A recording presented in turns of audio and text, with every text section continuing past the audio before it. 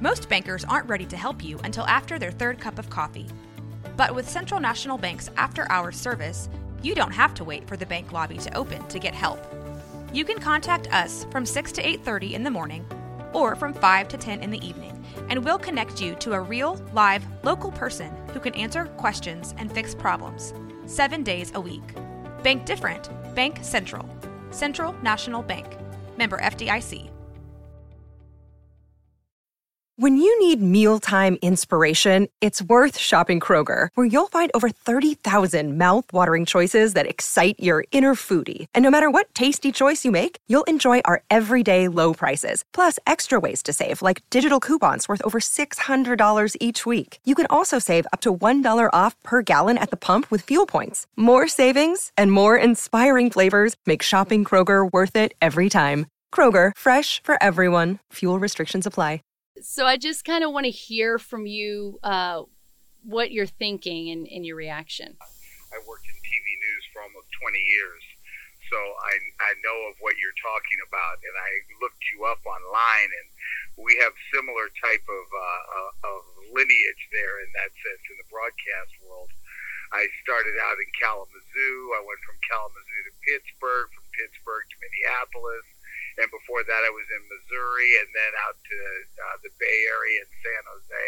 And now, ironically, I find myself back in Texas. So I'm not working in TV news anymore. I'm in auto finance. And I remember my first trip to Waco back there with my cousin Bobby. I was going to my grandmother's funeral. And we were driving down a street in the neighborhood. And people were waving at us on the front porches. And just as we were driving by. And I said, Bobby, do you know these people? He said, man, I ain't been here in 20 years. And I said, these are the wavingest folks I've ever seen. That's hilarious. That's the way it is. Okay, let me ask you before you drop any more gems. Can I record our conversation so I can? Oh, sure, I have no problem with okay. that. Yeah. All right, perfect. So, okay, so you grew up in Massachusetts.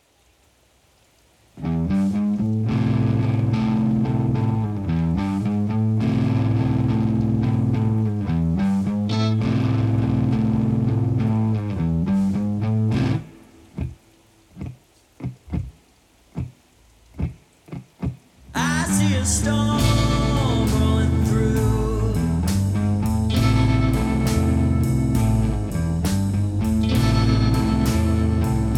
The tops of the trees are swaying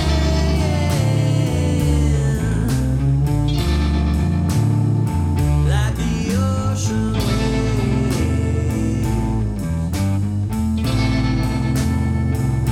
I see a storm.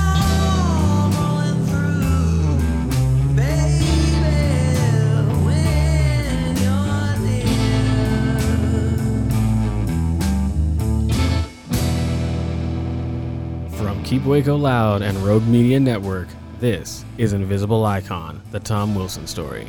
I'm your host, Travis Scott, and in the previous episode, we followed young Tom from his formative upbringing in Waco to his time at the historic Fisk University to graduating cum laude from Harvard University.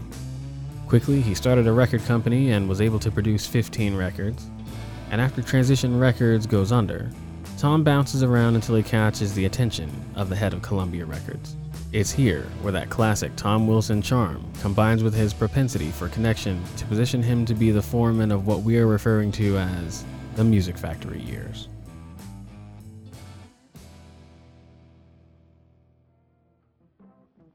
From 1963 to 1968, Tom's name would appear on the back of 69 records. Nice, right? Records that not only read like a rock and roll's best of the 60s ad when dovetailed, but also any blind pick from this collection would be just as jaw-dropping and diverse. Records such as Coltrane Time by John Coltrane,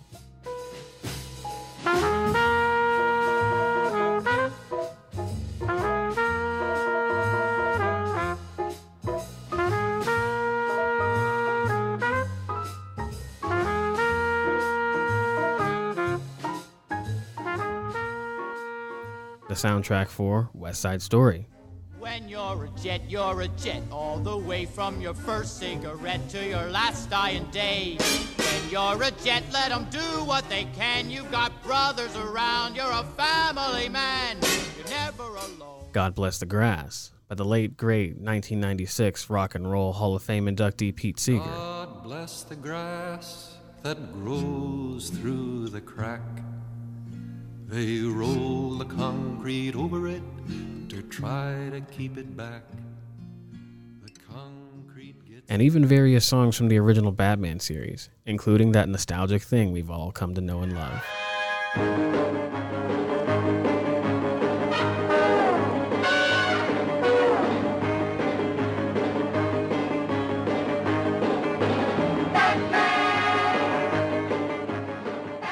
These years were so rich in material and content, it really could be a series all on its own. But we'll focus on just 4 specific acts during this time, which would prove to be, in terms of musical influence on the rest of the rock world, 4 examples of why Tom Wilson deserves to be in the Rock and Roll Hall of Fame.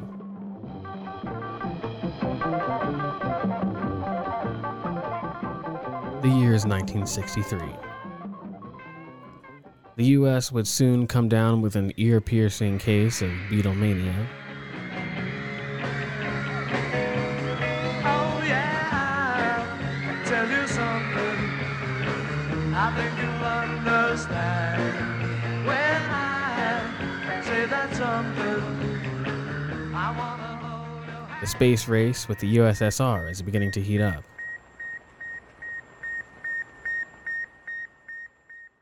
And President John Fitzgerald Kennedy would be laid to rest by the year's end. At last, in Washington, a nobler drama takes command.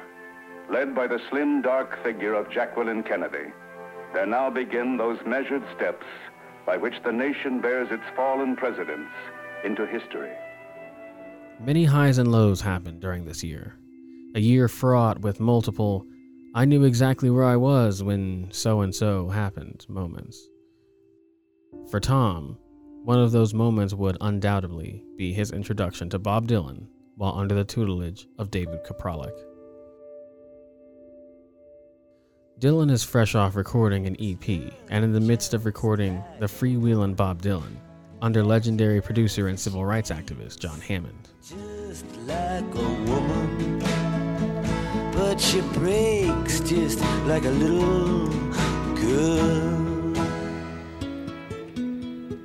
Along with Bob Dylan, Hammond had launched the careers of countless acts, from Aretha Franklin to Leonard Cohen to Bruce Springsteen, and would relaunch the career of the Delta blues master Robert Johnson. Yes, that Robert Johnson, the one who allegedly sold his soul to the devil to become a great musician. I went to the crossroads, fell down on my knees.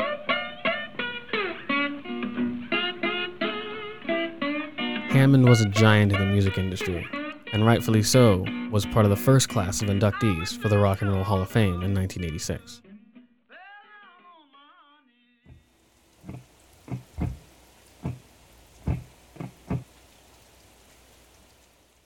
Michael Hall, Texas Monthly Writer. He's the guy who brought in the band behind Bob Dylan on Subterranean Homesick Blues and Like a Rolling Stone. Tom Wilson produced Dylan's acoustic records, and then apparently, and we don't know this, but apparently started to talk about, well, let's put a band on there, and eventually did. So that was Tom Wilson.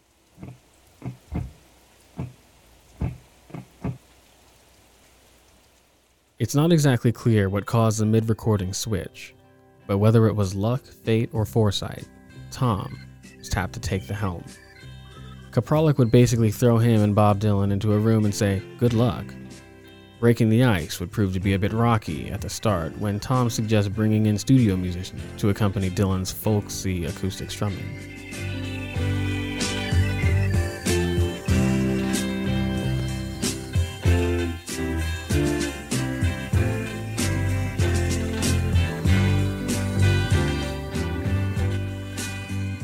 The singular vision of Dylan and his manager Albert Grossman were at odds with this suggestion. They felt the only performer should be Dylan. Eventually, the two would warm up enough to each other to wrap up the final 4 songs on the album. Now it's widely known that Tom is a jazz man, and jazz fanatics tend to thumb their nose at pop, and Tom was no exception to this. He was quoted at the time as saying, "I didn't even particularly like folk music. I had been recording Sun Ra and Coltrane. I thought folk music was for the dumb guys. Dylan played like the dumb guys.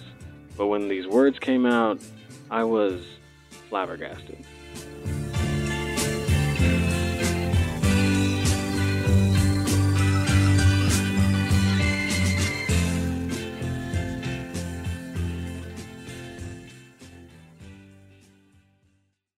Moving on to 1964. The United States is entering the Vietnam conflict. Fighting communist guerrillas in South Vietnam continues a slow grind. Pictures from the swampy Mekong Delta show government troops trying to ferret out the Viet Cong in a situation whose issue, according to U.S. Ambassador Maxwell Taylor, is militarily very much in doubt. The Civil Rights Act will be passed. Congress passes the most sweeping civil rights bill ever to be written into the law, and thus reaffirms the conception of equality for all men that began with Lincoln and the Civil War 100 years ago. And Dr. Martin Luther King Jr. will receive the Nobel Prize for Peace. I accept the Nobel Prize for Peace at a moment when 22 million Negroes of the United States are engaged in a creative battle to end the long night of racial injustice. Tom and Bob Dylan would hook up again for Dylan's sophomore full-length effort, The Times They Are A-Changin'. If your time to you is worth saving, then you better start swimming or you'll sink like a stone, or the times they are a-changin'. The album's title track and strongest song, perhaps one of the most iconic songs of all time, but certainly one of the most poignant songs of the time. And keep your eyes wide, the chance won't come again. And don't speak too soon, for the wheel's still in spin. And there's no telling who that it's naming. Was the loser now will be later to win, for the times they are a-changin'. Later in the year, in a single day of recording, another side of Bob Dylan is cut with Tom producing and Dylan playing all the instruments. Now, at the time, the album was met with pretty harsh criticism, and for some, the album is written off as a failure, as it did not reach the top 40 like his previous 2 works.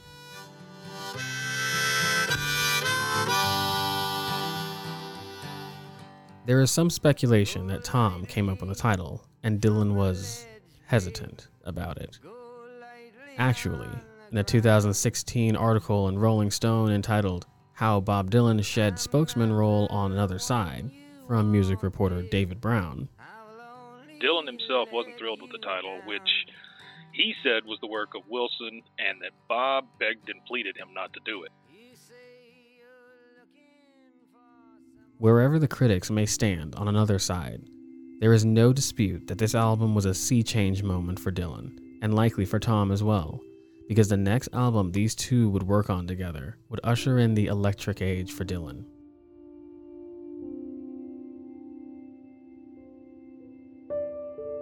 Tom mentioned in the years following this album how he felt responsible for Dylan's rock and roll sound. Dylan responded to that claim with, "Did he say that?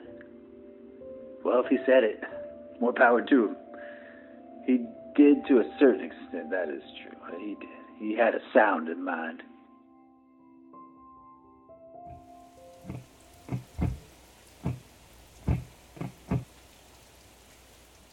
For your family and for you as his son, what story or narrative do you want to be told, or what do you want people who are from here who may hear his name, what do you want them to know? What's an appropriate way to preserve his story? I think if I was to kind of do it in little chunks of words, I would say a rebel, courage, resilient, and nimble, because here's a man who has a strong affection for jazz, and that's where his roots are, and not jazz fusion, not the light jazz like you're talking. I'm talking John Coltrane, Thelonious Monk, people who have a kind of there's an acerbic edge to their jazz, and a complexity to it. And remember, his father played 8 instruments. My dad played the trombone and the cello, and so there's an affection for music there. But at the same time, I can remember him telling me about signing and being assigned Bob Dylan, and he goes, "Man, I'm a jazz guy. They signed me this scraggly little folk singer, man." And he said, but then he paused and he looked at me and he said, "But the boy had something to say." And so that is the kind of nimbleness I'm talking about. It's that chicken salad mentality where you're making chicken salad out of chicken shit. And not to say Dylan is chicken shit by any stretch of the imagination.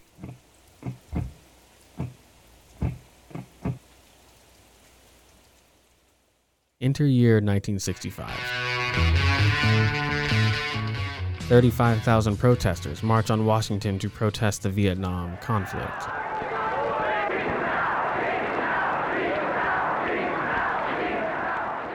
The Voting Rights Act would finally be passed. There is no constitutional issue here. The command of the Constitution is plain. There is no moral issue. It is wrong, deadly wrong, to deny any of your fellow Americans the right to vote in this country. And Dr. Martin Luther King would lead a civil rights march in Alabama from Selma to Montgomery, culminating in the tragic Bloody Sunday incident on the Edmund Pettus Bridge in Dallas County. Let us march on ballot boxes until the Sadian misdeeds of bloodthirsty mobs will be transformed into the calculated good deeds of orderly citizens. Speak, Doctor. Let us march on ballot boxes. Let us march until the Wallaces of our nation tremble away in silence. Let us march on ballot boxes. Tom and Dylan worked together for the last time on a full-length album, but it's a real game changer for Dylan. Tom's continued insistence on having a backing band behind Dylan finally clicks, and the first album where electric instruments are heard behind Bob Dylan is produced.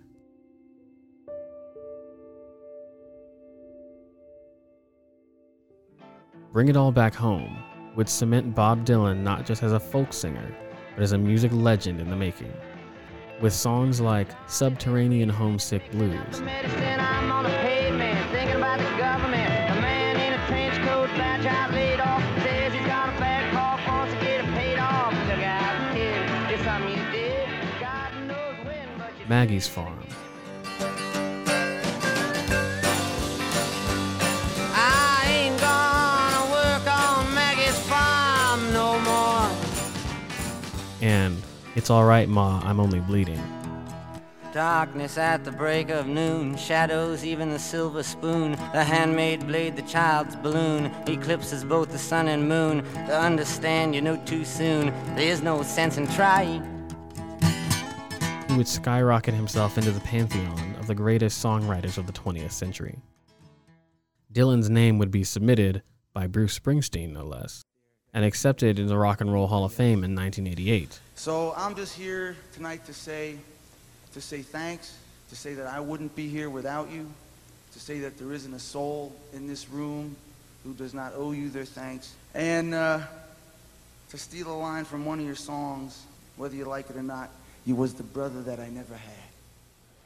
Other inductees from that year would include the Beach Boys, the Beatles, and blues forefather Leadbelly. My girl, don't lie to me. Tell me, where did you sleep last night? Come on, tell me. But let's not get too far ahead of ourselves. We're still in 1965. On Dylan's next album, Highway 61 Revisited, Tom would only work on one track, but it certainly can be listed in the top 5 greatest Bob Dylan songs. and likely one which folks who don't even know much about him might know and recognize. Like a rolling stone.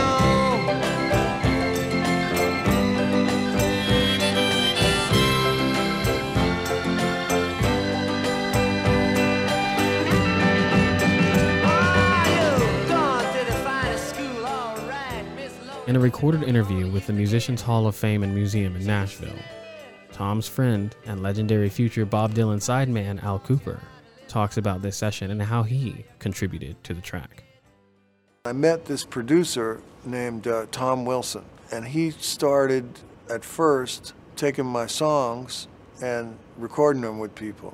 So he knew me as a songwriter, although he knew that I played guitar on sessions. He never hired me though, but he did record my songs with people. And then he found out that I was like a Bob Dylan fan. So he said, Al, you want to come to a Dylan session and watch? I said, yeah, I would love that. He says, next Thursday, 2 o'clock, Studio B. I said, thank you so much, Tom. And I said, man, I want to play on that session. I really want to play on that session. And so, you know, I was practicing away and saying, boy, I got to be good. I'm going to play with Bob Dylan. And I was just going to go there and tell him I misunderstood him, that he, you know, hired me. I thought he hired me to play. And so I got there real early, and I plugged in, and all the other musicians, as they came in, they've seen me on sessions, didn't look weird to them, and I was doing pretty good. And then Dylan came in with another guitar player, and the guy sat down next to me, and he was like plugged in, he was warming up. And just in warming up, he played 50 times better than me. And I went, I'm in deep trouble here. I got to get out of here. So I got up and left the room, and then I came back and I took the guitar and I put it in the case and I put it under the chair. And I went back in the control room where I belonged. And Tom Wilson never saw any of that. He got there, and I was in the control room where I was supposed to be, and he didn't see the other stuff. And so the session is going along, and they move the organ player over to piano. They don't like the organ. So I went over to Tom Wilson, and I said, man, I said, let me play the organ. I got a great part for this, which was total lie. I didn't have anything. I just wanted to play on this session. And he said, oh, Al, he said, you a guitar player, what you doing? And then they said, Tom, you got a call on line 1. He said, Al, you a guitar player, sit down. And he went and got the call, and I said, well, he didn't say no. He just told me I was a guitar player. So I was 21 years old. I'd been in the business since I was 14. I knew a thing or two about, you know, recording sessions and being a session musician, just not on the organ. As a matter of fact, the Hammond B3 organ is a really difficult instrument to turn on. And I didn't really know how to turn it on. So I went out there and I went, please, please, he didn't turn it off. Please, please, it's still on. It was still on. Because if it was turned off, this story would have a different ending. And I sat down at the organ, and again, nobody looked at me funny. And then Tom came, he said, okay, this is take 2. Hey, what are you doing out there? And all the musicians are laughing and everything. And that was the moment when he should have said, you know, would you get your white ass back in the control room where you're supposed to be? And he didn't do it. I don't know, you know, we never discussed it, and he's gone now. So I don't know what he was thinking. But he was laughing, and he stopped laughing. He said, all right, here we go. You know, he gave me a chance. And I couldn't hear the organ because the speaker for the organ was way across the room with a blanket over it, so it didn't leak into other instruments. And it wasn't really very loud in the headphone mix. So I couldn't hear what I was playing.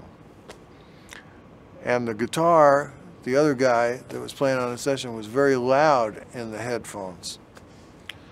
So I had to play by looking at my hands and knowing what notes went into the chords. Fortunately, there's only like 4 chords in the song.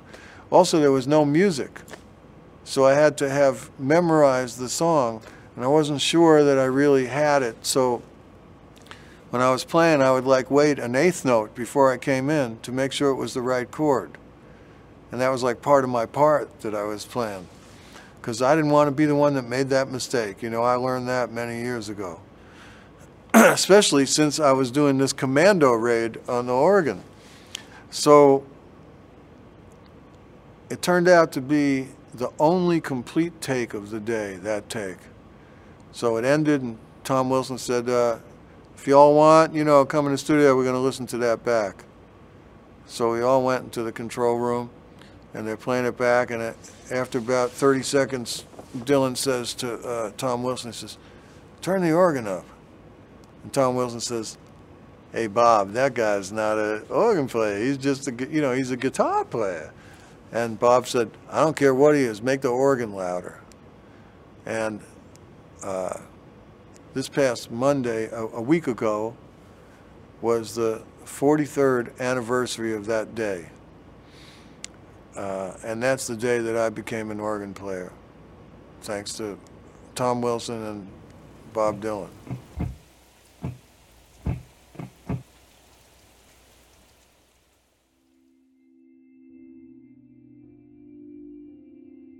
I think that one of the things that we see in this episode with Tom is the value of consistency. We see, repeatedly, Tom is working with Bob Dylan. Tom is working with Bob Dylan. And at first it doesn't go over very well, but, the two stick it out, work together, and eventually start creating masterpieces. And even finally getting to the point where Tom is able to convince Bob Dylan that he could benefit from a backing band, and how that transitioned Bob Dylan's sound into, some of the work that really, really skyrocketed Bob Dylan's career into what it is that we know now.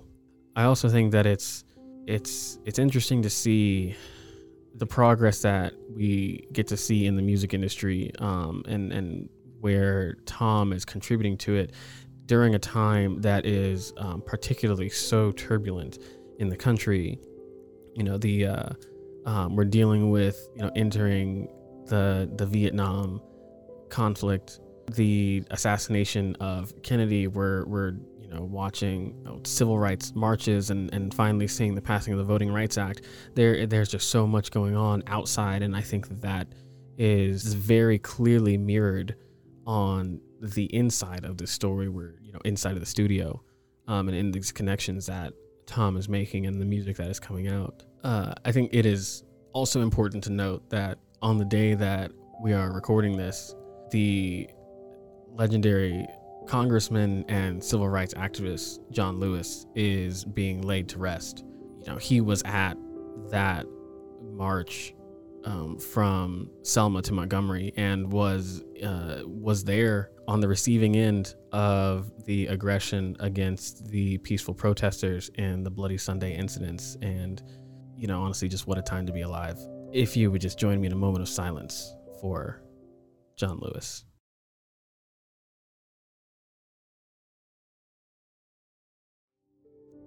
It's because of the work of people like him that we are able to even tell the stories that we are here to tell about these invisible icons like Tom Wilson.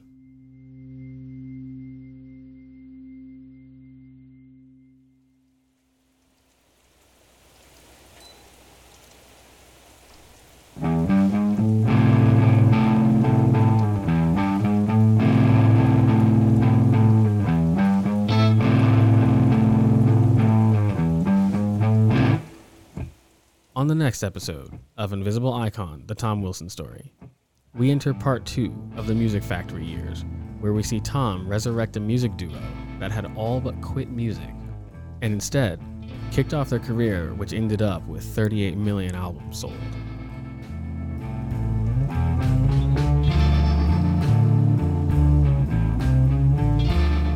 This podcast is produced by Rogue Media Network.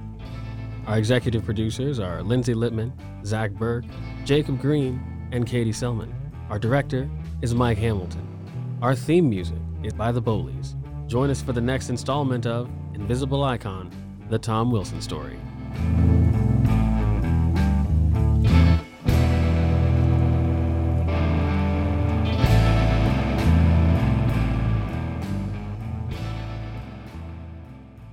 This has been Rogue Media Network Podcast.